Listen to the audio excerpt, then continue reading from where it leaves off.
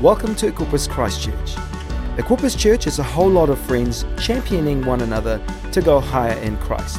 For more details, check out our website at equipperschurch.com/Christchurch. And so today I kind of want to, in light of the sacrifice of the Anzacs, I want to look at what does it look like for us to do that? What does it look like for us to sacrifice for another generation, for sacrifice for those at home, to sacrifice for those that we love? If you have your Bibles, turn with me to Mark chapter 10. I'm going to read verses 13 to 16 and then we'll pray. It says this, I'm reading from the NLT translation. One day, some parents brought their children to Jesus so he could touch them and bless them. But the disciples scolded the parents for bothering him. When Jesus saw what was happening, he was angry with his disciples. He said to them, "Let the children come to me. Don't stop them. For the children of God belongs to those who are like these children. I tell you the truth, anyone who doesn't receive the kingdom of God like a child will never enter it." Then he took the children in his arms, placed his hands on their heads, and blessed them. One more time, why don't you bow your heads with me and let's pray. God, we thank you so much for these coming moments as we turn our attention towards your scripture, as we intentionally ponder on what does it look like to sacrifice for others? What does it look like to reach another generation? What does it look like to establish something for those who are to come? God, I pray that these wouldn't be my words, that it wouldn't be my ideas, that I wouldn't seek to convince anyone of anything, but today that your word would go out, that it would land in hearts, that it would transform us from the inside out, that we would leave here not just with knowledge, but knowing that we encountered a living, risen God. In Jesus' name, amen. So I kind of, there's a bunch to unpack in this idea, right? So I got some points later on, but first I need some like provisos. It's like that, you know when you see those ads on TV and they're like, hey, buy this thing, it'll solve all your problems. And it's like 10 seconds and then there's 20 seconds of the bit afterwards, like this product may not solve all of your problems, it may not solve any of your problems. This product may make your problems worse. Do not buy this product, right? It's kind of like that, except none of the bad things. It's just some interesting things beforehand. There was a bad example to use. I didn't write that in my notes. Can you tell when I use examples that aren't in my notes? Because I don't land super great. Like I'm working it out as I say it. I'm like, anyway. So I want to say a couple of things first, right? I think there might be some of us in the room who, when we hear something like grow younger or reach another generation, we go, oh, I guess that's it for me then, right? Like I guess that means that I've had my go at changing the world and now I'm passing the baton on to someone else. And for some of us, when we hear that or when we think that, we think it with some bitterness. Like, man, I don't really think that I'm done, but I guess I'm being sidelined and this doesn't feel fair. Like, I feel like I'm being told to sit down when I've got plenty more in me. And then for some of us, we hear that and we think that and we think it with some relief. Like, oh, man, this has been hard. Like, I'm so glad that I get to get out. I don't know how good we've got it. I don't know how well we've gone, but I'm out. You're in. Good luck, right? Like, go to it. Go change the world. I didn't, but see what happens.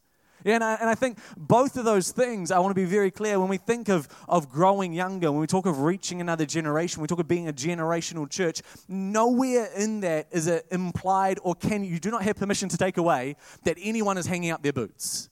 Yeah, that anyone is counting themselves out, that anyone has done and is finished and is just kind of coasting to the finish line. I want to say if you're not dead, you're not done. Yeah?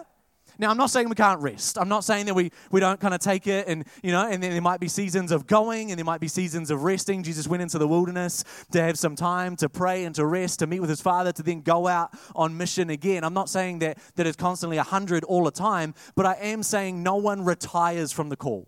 No one retires from mission. No one retires from the kingdom. God is not finished with you. We are all called and we all remain called. Mission is not just for a certain age group in church because we are intergenerational, which isn't necessarily the norm, is it?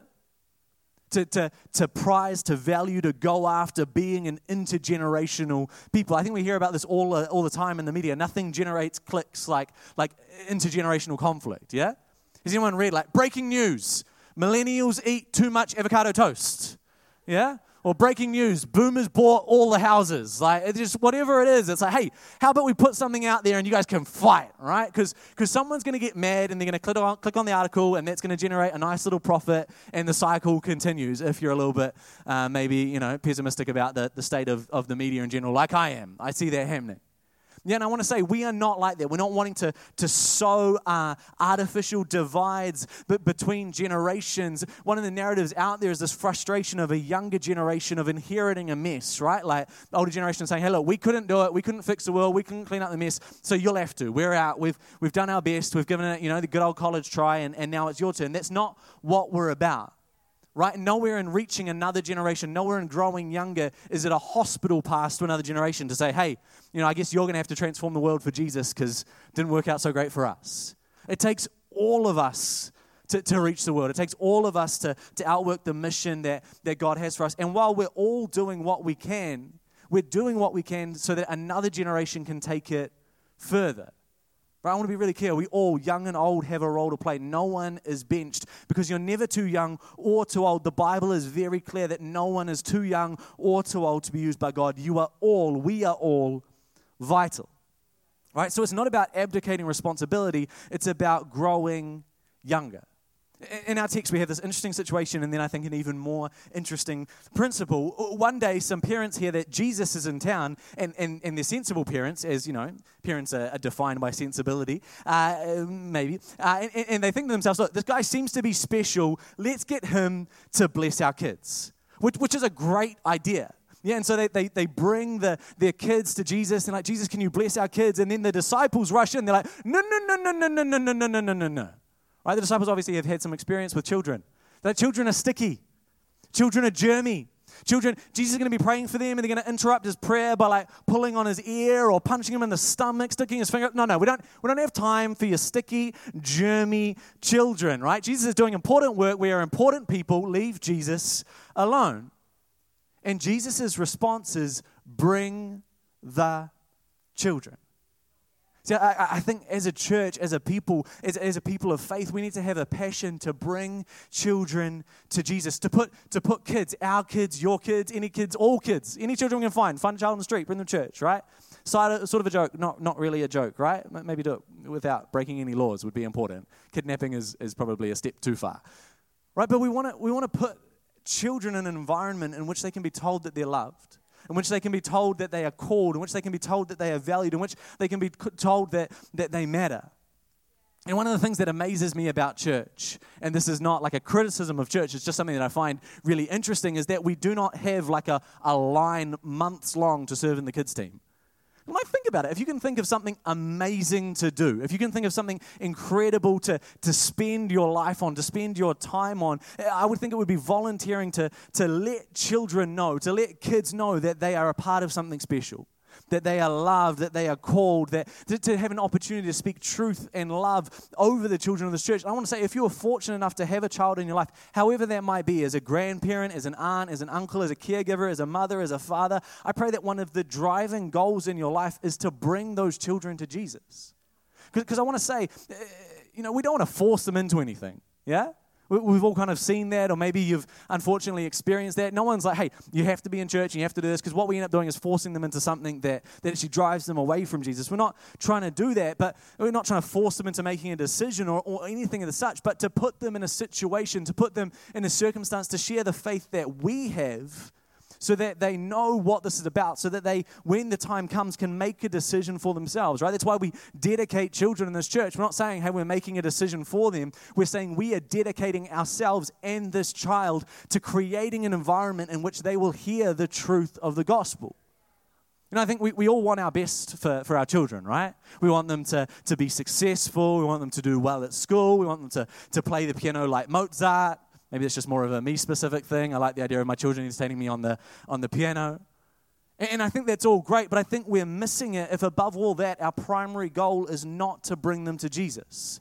If we want our kids to have great report cards and be incredible sports people and artistic and eloquent and all the rest, that's fantastic. But if any of those things are our primary goal above and beyond introducing them to Jesus who loves them, I think that we're not setting them up as well as we could for their lives.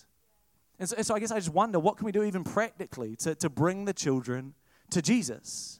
Maybe you can bring a child in your life to church. Again, if they're not your child, preferably with their parent or caregiver's permission, I think is a fairly important part of that, right? But maybe you're a parent, you're realizing, man, I need to be more regular in my attendance of church because this isn't just for me. I can take it or leave it. I can attend online, but my children need to be an environment in which someone other than me is telling them that they're loved, that they don't just think, sure, mum's going to tell me that Jesus loves me because that's what mum says, but that they hear it from other people, that they're surrounded by a family, a community who love them.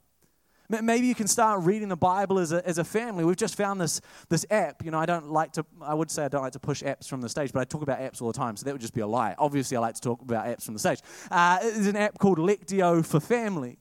And it's just an incredible devotional tool to go through with your family, you know, once a day and look over a memory verse and have some structured time of prayer, not because you need structure so much, but because it's such a great opportunity to teach our kids, hey, this is what we do. We've been doing it, and it's got kind of these 3 bits that it ends with. It talks about, hey, you know, Jesus in our hearts, God give us eyes to see, and Holy Spirit let us hear you. And it's amazing watching Harriet sit at the table, and she's like, she doesn't really know. She's like, yeah, heart, ears, eyes.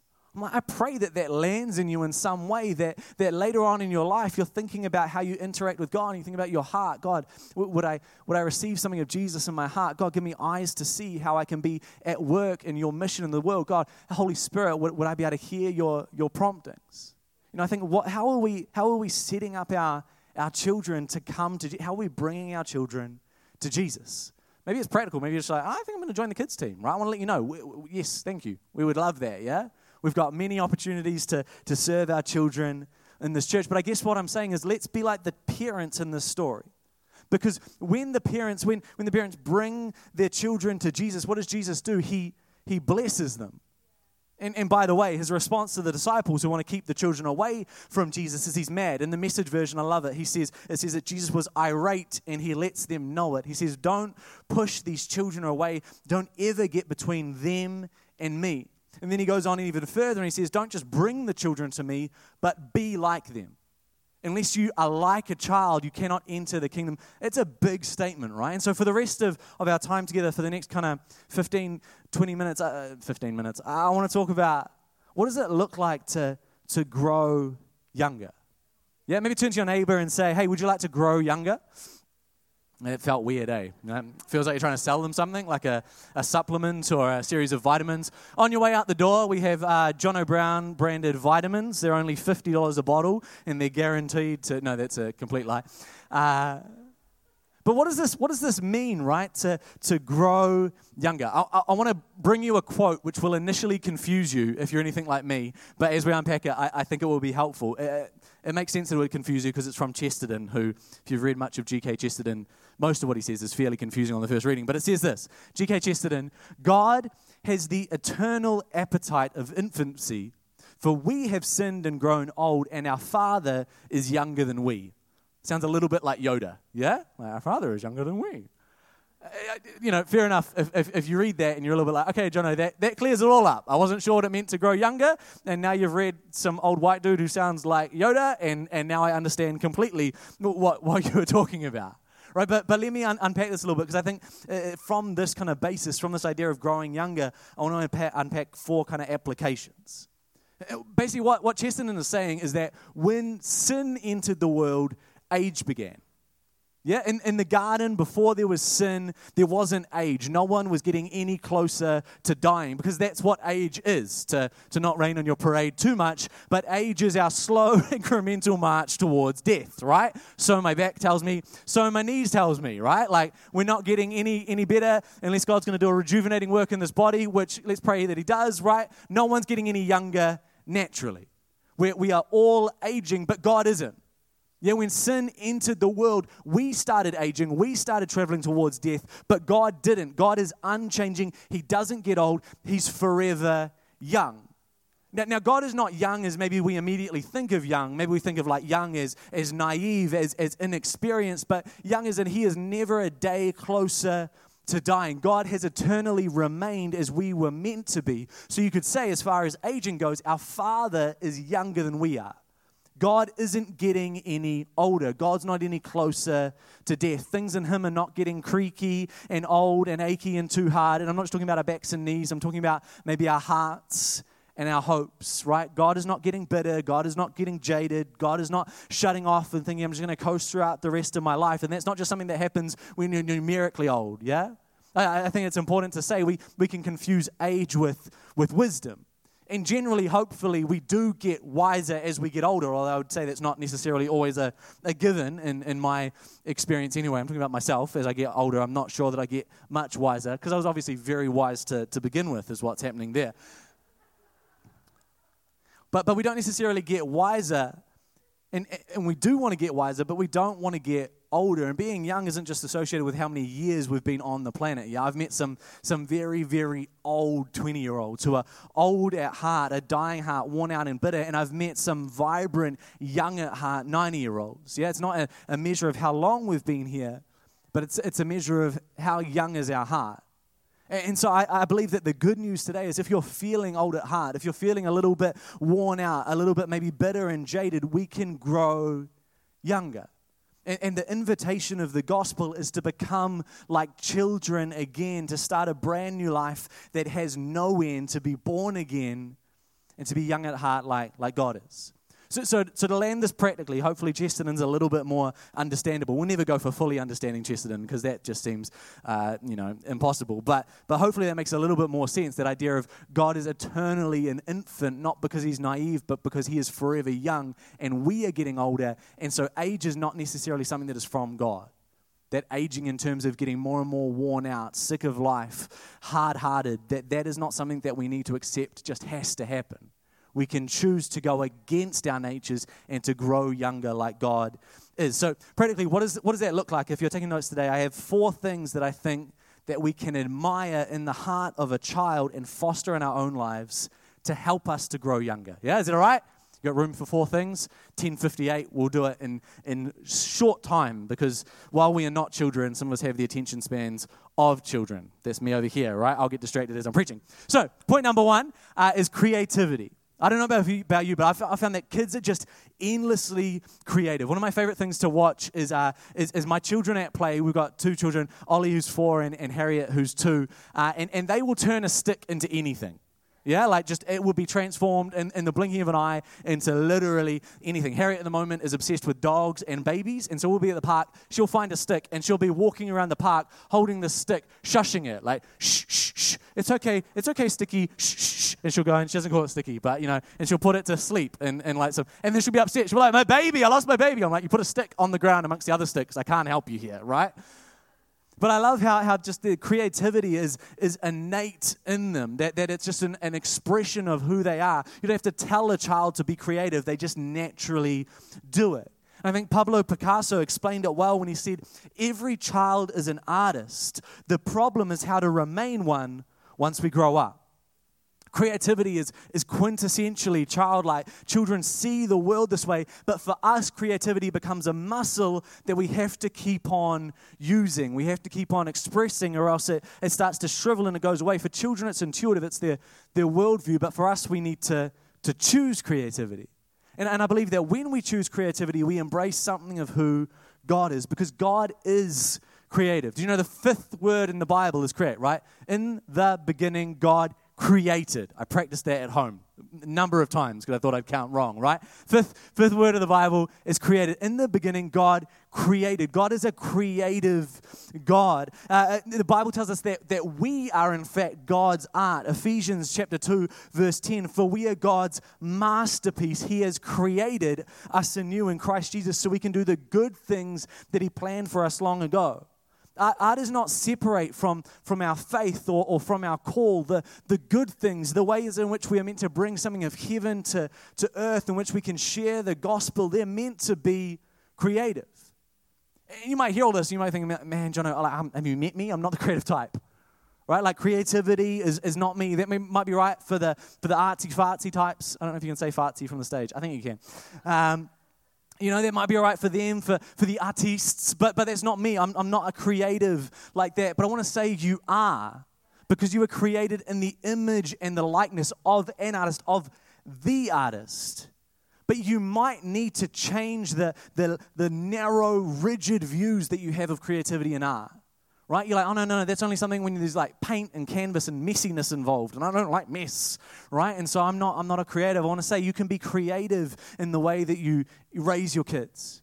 You can be creative in the way that you solve problems. You can be creative in the way that you organize, yeah? Anyone ever seen like a well-organized pantry? That is a work of art, yeah? You can be creative in the way that you balance books. I have seen spreadsheets which confound me just as much as a painting, right? Like I'm like, I don't know how that painting was made. I don't know how that spreadsheet was made. Both of them seem foreign to me, and both of them are equally a work of art.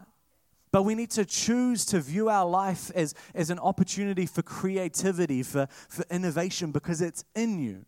But it won't happen on its own. And so refuse to abandon creativity and choose to grow younger. But to do that, it might take my second characteristic of a child, which is curiosity.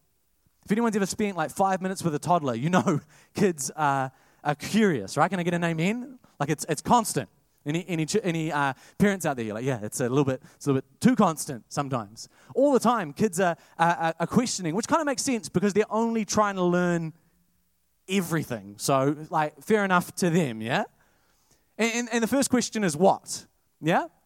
Like they'll point out the window as you're driving through the countryside. They'll be like, what's that? Like, that's a cow. And they point out the next window, they're like, cow? You're like, no, that's a horse. But I can see how it's a confusing sort of principle, right? And then they walk on the street and they see a dog. They're like, cow? You're like, you're just playing games with me now. I know that you don't think that's a cow, right? And then once they get what, they move on to why, which why is just a beautiful question, isn't it? We love why. My favorite thing is when you come up with a very, very good answer to why. Like you think it through. You're like, I think I've taken you through this kind of whole journey to answer the why. You give them this well-rounded answer. You're like, fine, I think we've landed it there. And they're like, why? Like, what do you mean why? Well, why the thing you just said? I don't know. I gave it my best shot, kid. Like, this is it.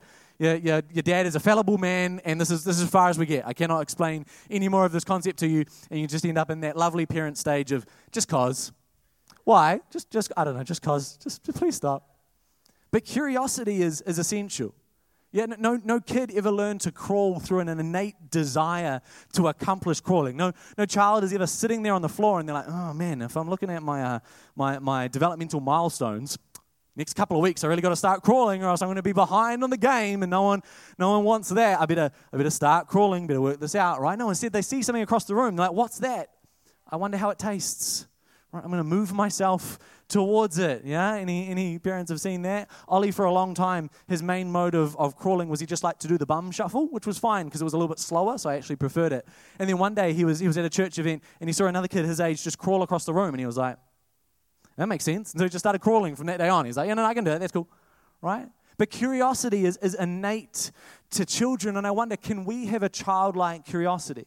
Reading the Gospels, one of the things that the disciples always do again and again and again with Jesus is they have questions. They ask God, why did that happen? God, why didn't this happen? God, what did you mean when you said that? They say Jesus, right, at the time, because anyway, it's some Christology for you. But I wonder, have we stopped asking questions? Have we stopped asking questions of God? Have we stopped asking questions of how the world works, of how we can be a part of the transformation that Jesus wants to bring about in our lives? In Matthew 7 and in Luke 11, Jesus encourages us to ask, to seek, and to knock. Right? We've never seen it all. We'll never know it all. So don't settle. Search. Ask. And maybe we've stopped asking because we've stopped caring.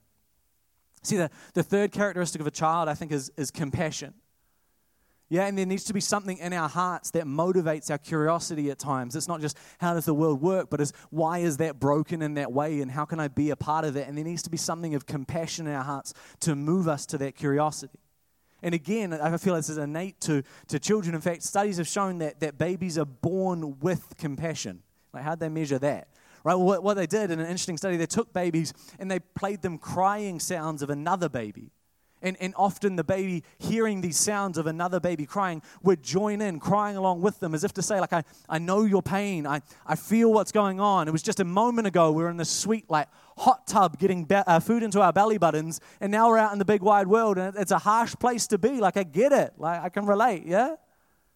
And it's interesting in that it wasn't the same if they just played loud noises. It wasn't like the baby was like, that's really loud, stop it. And even more interestingly, it wasn't the same if they played a recording of that baby crying back to themselves. there was a special reaction that happened when the baby heard the recording of another baby other than themselves crying, because there's a natural capacity in us for compassion, which again is expressing something of God, because God is compassionate. And in Exodus 34, God describes himself to Moses, and one of the ways he describes himself is by calling himself the God of compassion and mercy. But again, just because we're born with compassion doesn't mean we stay compassionate, does it? Just like we can grow out of creativity and curiosity, we can grow old in our hearts and let it die off. We can lose our compassion. And maybe today you're realizing, yeah, I think I can rediscover something of the compassionate nature that God has put innately in me. Maybe something practical you can do, and I'd even suggest to do this as a family, to nurture compassion. It could be something as simple as partnering with us as we support 0800 Hungry. Yeah, this charity in which literally all we do, they gather together groceries for families in food poverty who just need something to help them along in a season of their life. And we can bring, we just go and pick up the groceries and deliver them to someone's house. Right? It's literally the easiest part that we can play in the act of supporting them. But there's something in that act that I think it's a great opportunity to reflect on the house that we're delivering this package to think about the situation that they're in, to pray for them, to build compassion. My fourth and final characteristic of a child that we can foster in ourselves, as I get the band up, I'm basically done, is that to grow younger, I think we need to pursue courage. Kids are courageous, yeah? I love it. We'll be at the playground and I'll turn around. Harriet will have climbed something high. She'll be like, Dad, catch. We're like, hey, okay. Luckily that one worked out, right? Maybe you give me some warning ahead of time, and then I'll turn from saving Harriet from jumping off a high thing, and Ollie will be on like the bike pump track, and he's trying to get as much air as he can. He's like, Dad, I just saw a 15-year-old do a flip. I reckon I can do it. He's going for it. I'm like, okay, cool. I don't want to crush your dreams, buddy, but I'm going to have the ambulance on speed dial just in case, right? Like, go for gold. Don't tell your mum I let you do this. But I think courage is something that's innately in children. I think often it's because they know if anything happens, Dad's there. Or maybe if I'm being honest with myself, it's usually because they know Mum's there, because Mum solves most of the problems, right? If something happens, Dad's like, oh, you're hurt. Mum, help. That's what Dad does when he hurts himself too, right? Like, I hurt my finger. Em, help. I need to go to the hospital. Like, you need a plaster and to stop being such a baby. I'm growing younger. But I wonder, where in our lives have we lost our courage? Yeah, and in fact, it's because it feels scary in this weird kind of way to be childlike. It feels scary if we talk about being creative. We're like, what happens if I try something creative and people think it's dumb? It feels scary to be curious. We're like, what happens if I ask a question and it's too hard a question, and then I have this, I wasn't worrying about it before, and now I ask this big question, and now I've got this big question, and what do I do with that? Or to be compassionate, well, I don't want to care, because if I care, like, that's uncomfortable and that hurts, and I close myself off because it's easier to just pretend that nothing is there. I think it takes courage to be childlike. It takes courage to be creative. It takes courage to be curious. It takes courage to be compassionate. I want to finish with a quote from one of my favorite authors, C.S. Lewis, who just is another kind of, there's been a bunch of free tips in today's message. If you haven't read the Chronicles of Narnia, let alone if you haven't read it with a child in your life, I think that's a great idea, a great thing to do. It's an incredible series of books. But he says this is C.S. Lewis, speaking of himself. When I was 10, I read fairy tales in secret and would have been ashamed if I had been found doing so. Now that I am 50, I read them openly. When I became a man, I put away childish things, including the fear of childishness and the desire to be very grown up. Now, I wonder if today, what if the most mature thing that we could do is to embrace a little bit more of the childlike nature that God's put in us? Not to be childish, if you know what I mean. Right? We don't want any tantrums out in the foyer, please. But to embrace that opportunity to come to God like a child. To stop thinking that you have to have it all figured out. To stop thinking that you always need to look put together and perfect, that you always need to maintain the veneer of perfection, when we all know if anyone's like us, no one's perfect any of the time, let alone all of the time. right? To embrace the courage that says, I'm going to be defined by my Father, by my God who loves me, who is cheering me on, who made me innately creative, who put compassion and curiosity in me, that these are gifts from my Heavenly Father, and my Father does not give bad gifts, and so I'm going to embrace them. I'm going to choose to grow younger, that while sin might have entered the world and age might have begun and we might be traveling towards death, and before we get there can be a decay in our soul, a tiring with the world and the way that things are, that I'm going to choose to not let that happen. I'm going to choose to actively grow younger, not that we sell a miracle cure, but that we know a miracle God, the only God of the rebirth, the only God of the renewal, the only God of the resurrection, that as we come to Him with that which is in us, which is dried up, which is shriveled, as we come to Him with our hearts of stone, He is the only God who can give us a heart of flesh. Who can say, hey, I can see that you're worn out. I can see that you're tired. I can see that that's heavy. It doesn't need to be that way. It's not necessarily your fault that it's that way. I'm sorry those things happen to you. But just because that's where you are does not mean that's where you're going to stay. That as we bring who we are and where we're at to God, we can be born anew in Him and find a new childlike nature. But I think it starts with that courage. The courage to be creative. The courage to be curious. The courage to be compassionate like a child. And that courage only comes from the place of relating to God as our Father. As Jesus says, of entering the kingdom of heaven like a child. Not naive, but refusing to be jaded. When we feel old and worn out, to come to God and ask Him to give us a new heart. And so in a moment, just as maybe as we bow our heads, as we close our eyes, if you're here today and you can relate to that feeling, I feel like if we're being honest with ourselves, surely it's most of us in the room. I know it's me. If there are some things in me which can feel a bit worn out. There are some things in me which can feel a bit creaky and old, and they don't have the bounce that they used to. I find it hard to hope like I used to. I find it hard to dream like I used to. I find it hard to be creative. I don't know when I stopped creating, but somewhere along the way, I find it hard to be curious like I used to be compassionate like I find it hard to trust like I used to. If you know that today you want to come to God in a fresh and a new way like a child, in a moment, I'm just going to invite you to do the only thing that I think or can think to do. In the passage we read, the parents brought their children to Jesus. In this situation, I'm asking you to bring yourself to Him. And so in a moment, I'm going to ask you, if you know that you want to embrace God in a new and a childlike way, to simply stand to your feet. Not that standing is anything special, but as an act that you can look back on to say, God, I bring myself to you. I bring myself to your feet, and I ask you to bless me, to renew in me, to remake in me a childlike nature. I want to see the world with wonder. I want to see the world with awe. I want to see the world with joy. The only way that I can is by standing next to my Father, knowing that He is with me, that what He has made me to be is good.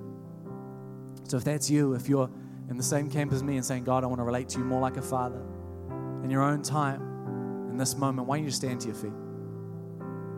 You're saying, God, that's me. I want to know you like a child. You don't have to, there's no pressure, but I believe for many of us, there's that sense of, God, I know that you are creative. I know that you're compassionate. I know that you are loving. I know that you put a curiosity in me, and I want to relate to you as you have made me to relate to you, like a child. Come on, as hands are raised, as hearts are open.